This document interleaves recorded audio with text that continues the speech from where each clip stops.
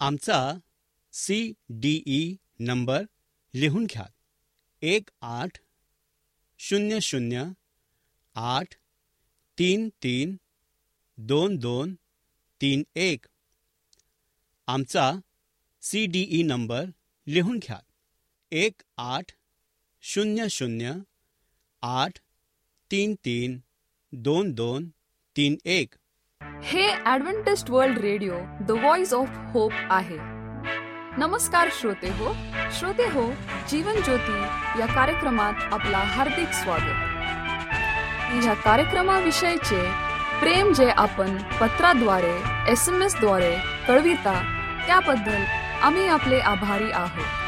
चला तर श्रोते हो, आजच्या कार्यक्रमामध्ये आपण ऐकणार आहोत सुमधुर गीत, बाळ मित्रांसाठी गोष्ट आणि पवित्र शास्त्रावर आधारित संदेश.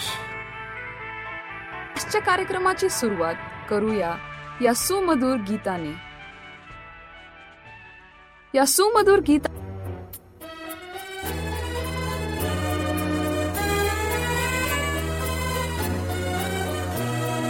कृपा तुझी किती देवा, करू आम्ही नित्य सेवा. कृपा तुझी किती देवा, करू आम्ही नित्य सेवा. कृपा तुझी किती देवा, करू आम्ही नित्य सेवा. कृपा तुझी किती देवा, करू आम्ही नित्य सेवा.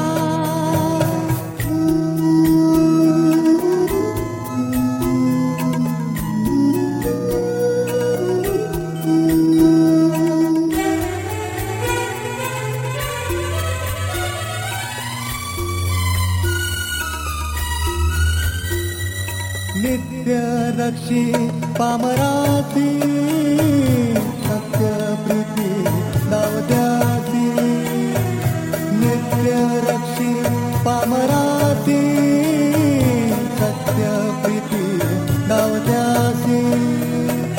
आम्हा भटक्यांना आणि तुझ्या दयेच्या सनी, आम्हा भटक्यांना आणि तुझ्या दयेच्या सनी. कृपा तुझी किती देवा, करू आम्ही नित्य सेवा.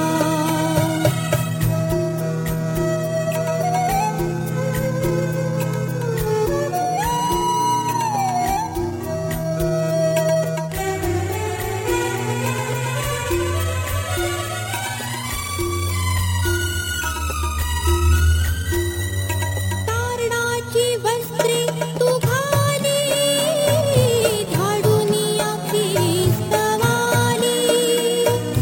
तारणाची वस्त्रे तू घाली, धाडूनिया ख्रिस्तवाली.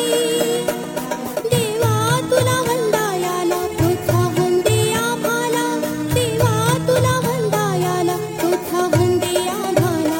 कृपा तुझी किती देवा, करू आम्ही नित्य सेवा. कृपा तुझी किती देवा, करू आम्ही नित्य सेवा.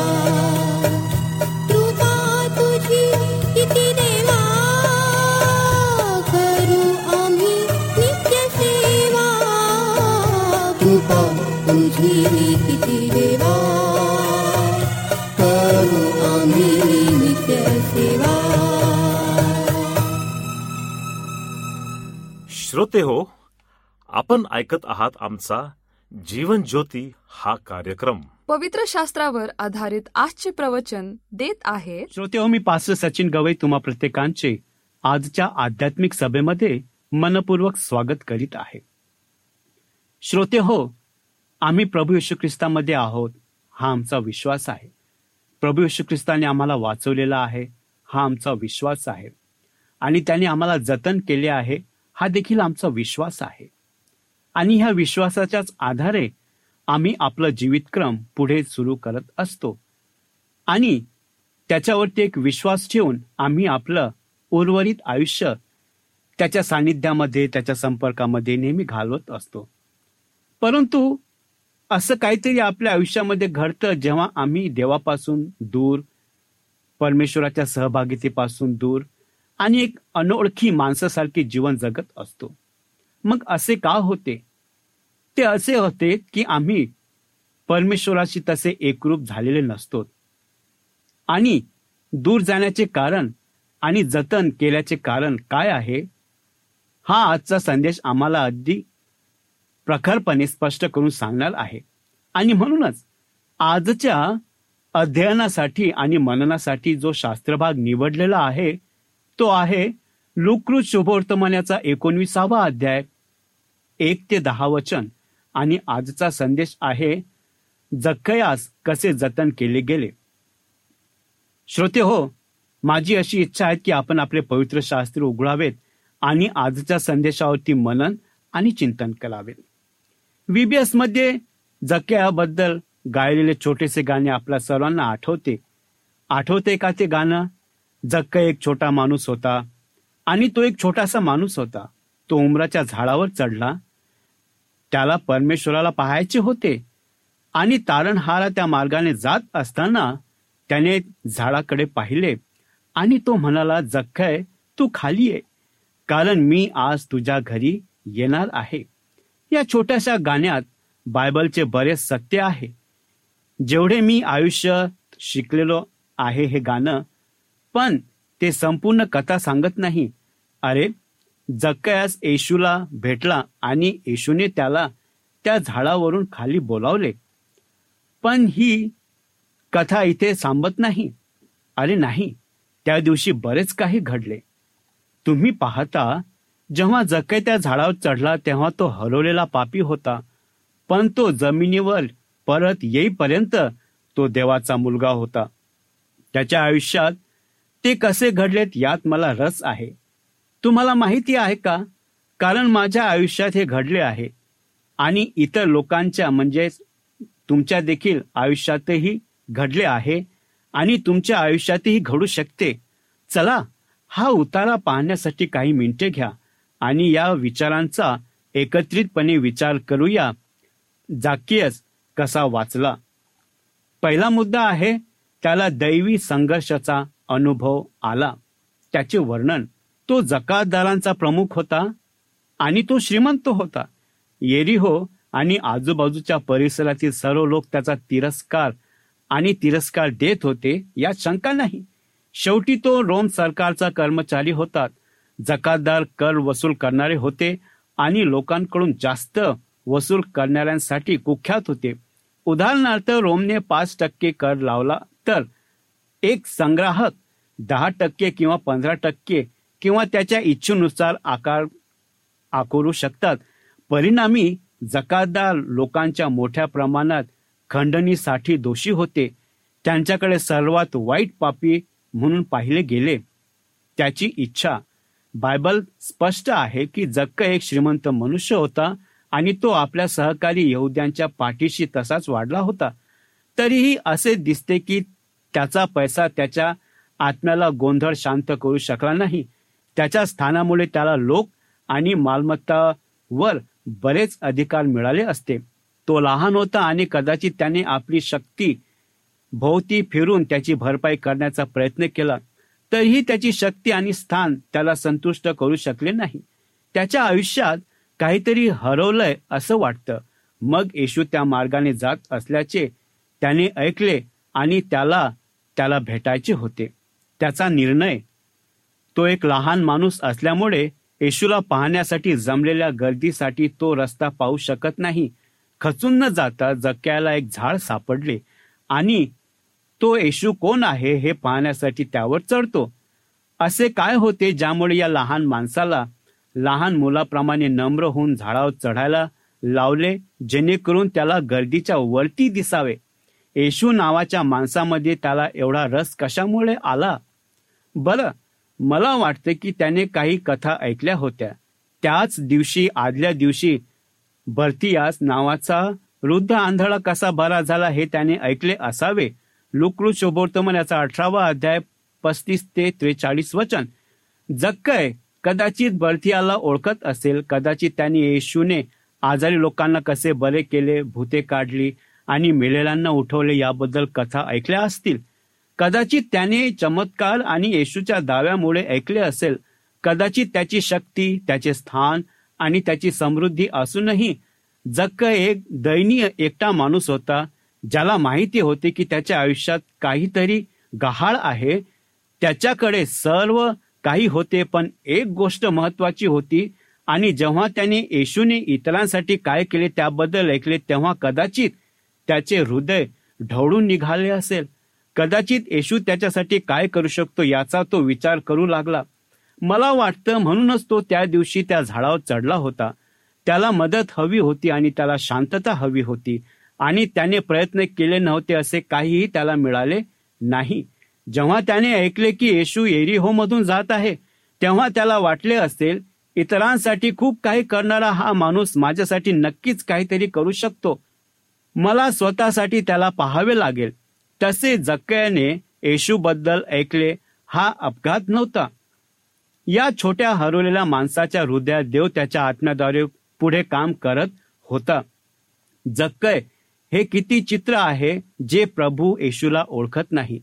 प्रत्येक बाह्य देखाव्यावरून असे समजतात की त्यांच्याकडे हे सर्व आहे आणि त्यांच्या जीवनात सर्व काही ठीक आहे. परंतु जर तुम्ही लिबास फाडून टाकला तर आणि त्यांच्या अंतकरणात डोकावून बघितले तर तुम्हाला आढळेल की बहुतेक लोक रिकामे आहेत. ते त्यांच्याकडे नसलेल्या गोष्टींसाठी आसुसलेले आहेत. त्यांना भूक लागली आहे आणि ते त्यांच्या पापांनी आणि त्यांच्या संपत्तीने किंवा त्यांच्या जीवनशैलीने तृप्त होऊ शकत नाहीत. त्यांना काहीतरी हवे आहे आणि त्यांना काय माहिती नाही. काही हरवलेले लोक त्यांच्या आध्यात्मिक बाबतीमध्ये काहीतरी करण्यासाठी खूप प्रयत्नशील असतात. मग एके दिवशी ते बदललेले जीवन पाहतात. ते एक प्रवचन ऐकतात, ते एक शुभवर्तमानातले गाणे ऐकतात, किंवा त्यांच्या जीवनात एखादी घटना घडते आणि त्यांनी येशू ख्रिस्ताशी ओळख होते. देवाचा आत्मा त्यांना त्यांच्या दिशेने निर्देशित करू लागतो. मला माहिती आहे की हे माझ्यासाठी कसे कार्य करते. त्याने मला दाखवायला सुरुवात केली की मी ज्या गोष्टी शोधत होतो त्या सर्व गोष्टी पूर्ण करू शकत नाही, पण माझ्या सभोवतालच्या बर्थियासारखे माझे लक्ष वेधून घेतले. त्याने बरे केलेले कुष्ठरोगी, त्याने बदललेले जीवन, देवाच्या आत्म्याने माझ्या हृदयावर हे बिंबवले की येशूने इतरांच्या जीवनात जे केले ते माझ्या जीवनातही करू शकतो. हेच प्रत्ययाचे सार आहे. देवाचा आत्मा शुभवर्तमान. योहानकृत शुभवर्तमानाचा 16वा अध्याय 7 ते 11 दाव्यात आणि मागण्यासह हरवलेल्या पाप्यांचा सामना करतो.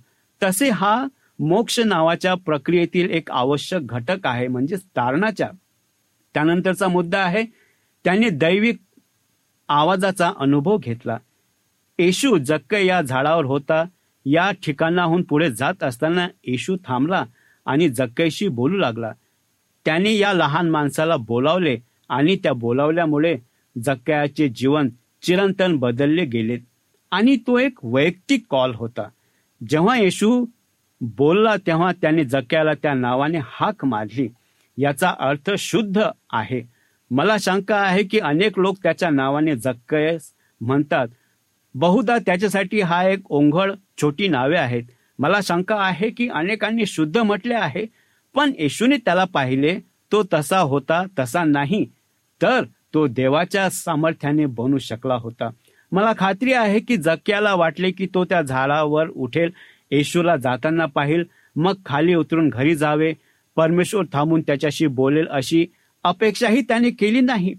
जेव्हा येशू थांबला तेव्हा त्याने तो त्या माणसाशी बोलला, तेव्हा येशूने त्याला त्याच्या नावाने हाक मारली. त्याला सर्वात जास्त त्रास झाला होता. तो त्याच्याशी प्रेमाने आणि करुणेने बोलला होता. जेव्हा त्याने येशूला त्याच्या नावाने हाक मारल्याचे ऐकले तेव्हा म्हातारा जक्कय जवळजवळ त्या झाडावरून पडला असे तुम्हाला वाटत नाही का? हे सर्व आपल्याला दाखवते की जक्कयाने प्रभूला शोधण्याच्या सुरुवात करण्यापूर्वी प्रभूने जक्कयाला शोधायला सुरुवात केली. जेव्हा परमेश्वर हरवलेल्या व्यक्तीला त्याच्याकडे येण्यासाठी बोलावतो तेव्हा तो काय करतो की बोलावतो. वैयक्तिक आहे हे बोलावणं. जेव्हा त्याने त्याला हाक मारायला सुरुवात केली तेव्हा मला कळाले की त्याने माझे नाव उच्चारले आहेत आणि त्याला माझे नाव माहिती आहे. मला हे देखील कळले की मी माझ्या आयुष्यात जे काही केले ते सर्व त्याला माहिती आहे. मला हे देखील कळले की हा देव ज्याला मी खूप नाराज केले होते त्याने माझ्यावर शाश्वत आणि अवर्णनीय प्रेम केले आहेत. यिर्मया याचा 31वा अध्याय आणि 3रं वचन आणि रोमकरास पत्र याचा 5वा अध्याय आणि 8वं वचन. आणि घाई करा आणि खाली या. प्रभूने जक्कयाला नेमके काय करायचे ते सांगितले. वादविवाद होणार नाही, दुसऱ्या अंदाजाची गरज नाही. येशू स्पष्ट होता आणि तो साधा होता.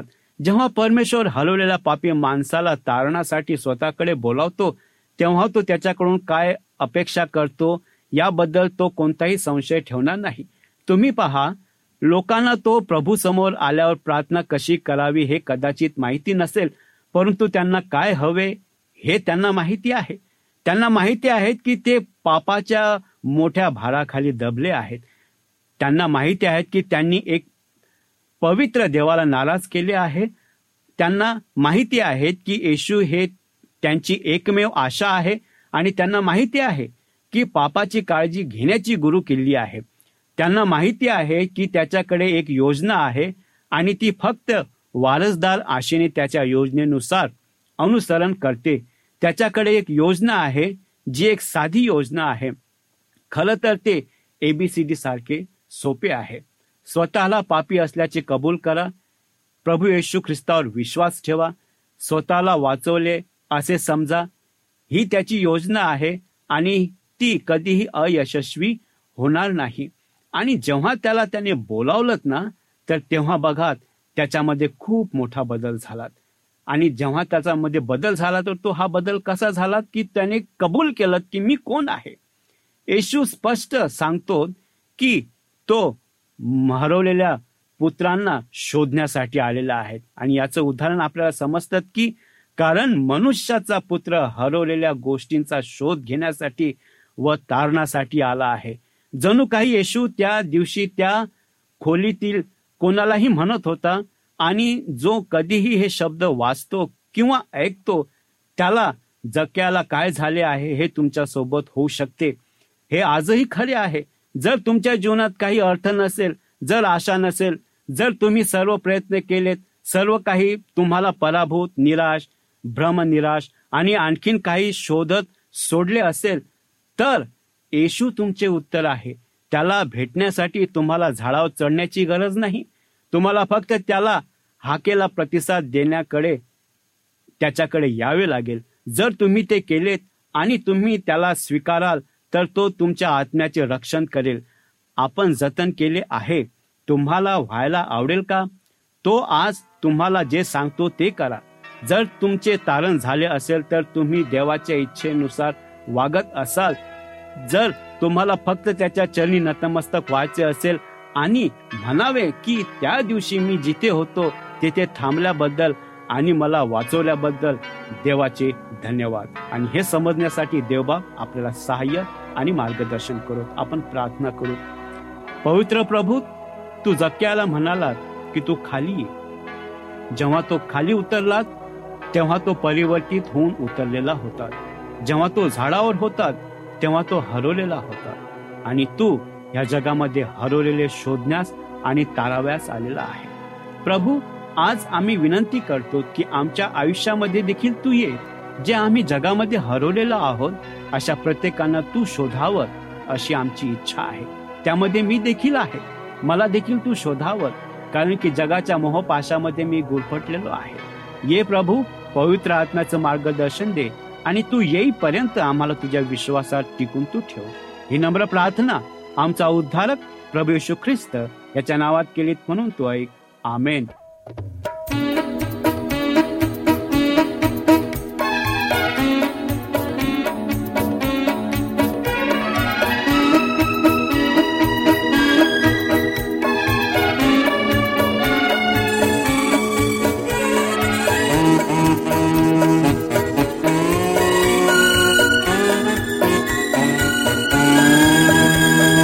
येशू पहा मित्र ऐसा सर्वांचा,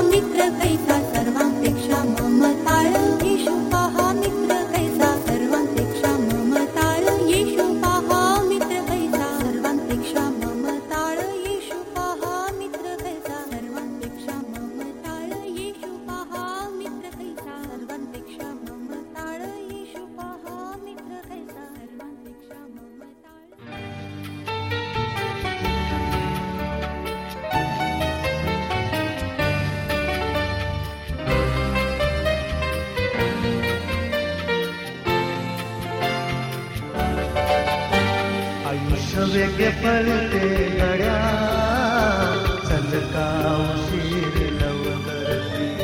आयुष्य वेगे पळते गड्या, चल का उशीर लवकर फिर. आयुष्य वेगे पळते गड्या, चल का उशीर लवकर फिर.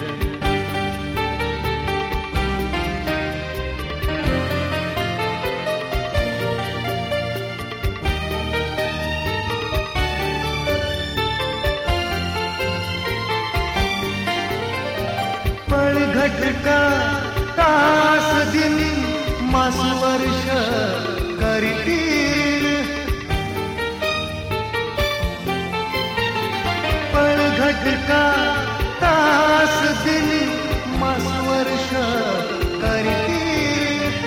मरण जवळ जवळ येते, कसा धरी लवकर फिर, कसा धरी लवकर फिर.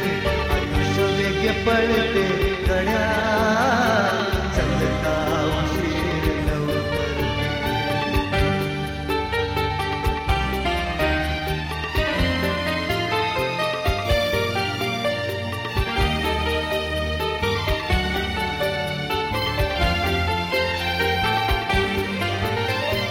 बालपण तारुण्यभर सरुणी होईल वृद्धाघर. बालपण तारुण्यभर सरुणी होईल वृद्धाघर. इंद्रियही बंद होता, गलित शरीर लवकर फिर, गलित शरीर लवकर फिर. आयुष्य पळते गड्या, चल का उशीर.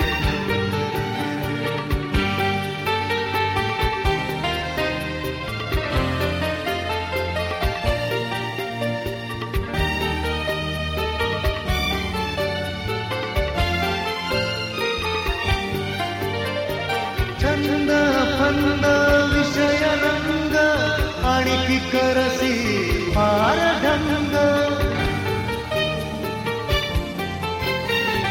छंद फंद विषय रंग आणखी करसी फार ढंग. जग सुखी गुंगू नको, लागेल ती लवकर फिर, लागेल ती लवकर फिर. आयुष्य वेगे पळते गड्या, चल का उशीर लवकर. आयुष्य वेगे पळते गड्या, चल का उशीर लवकर फिर. आयुष्य वेगे पळते गड्या, चल का उशीर, चल का उशीर लवकर, चल का उशीर लवकर.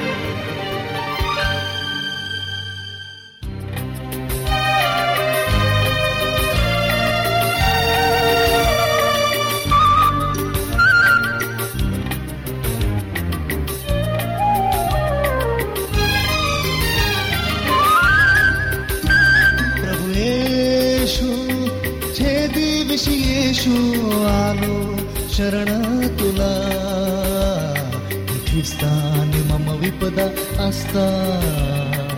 आलो शरण तुला प्रभू येशू, छेदी विष येशू आलो शरण. श्रोता हो, आपणाला ह्या प्रवचनाद्वारे लाभ झाला असेल असा आमचा विश्वास आहे. तेव्हा आपले अभिप्राय आम्हाला पत्राद्वारे SMS द्वारे जरूर कळवा. आमचा पत्ता लिहून घ्या. Adventist world radio, Jeevan Jyoti, post box 1446, Pune 411037, Maharashtra, India. Mobile क्रमांक 801-004-7865 व ईमेल आय डी घ्या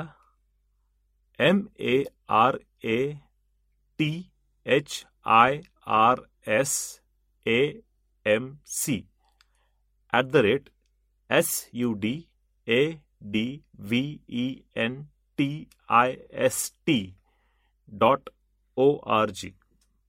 तसेच आम्ही आपल्या शंकेचे समाधान करण्याचा पूर्ण प्रयत्न करू. शिवाय आपल्या समस्या असतील, प्रार्थनेची गरज असेल तर आम्हाला पत्राद्वारे अथवा SMS द्वारे किंवा व्हॉट्सअपद्वारे कळवा. आम्ही तुमच्यासाठी प्रार्थना करीत आहोत. तर मंडळी, पुन्हा आपली भेट ह्याच वेळी ह्याच मीटर बँडवर. तोवर नमस्कार.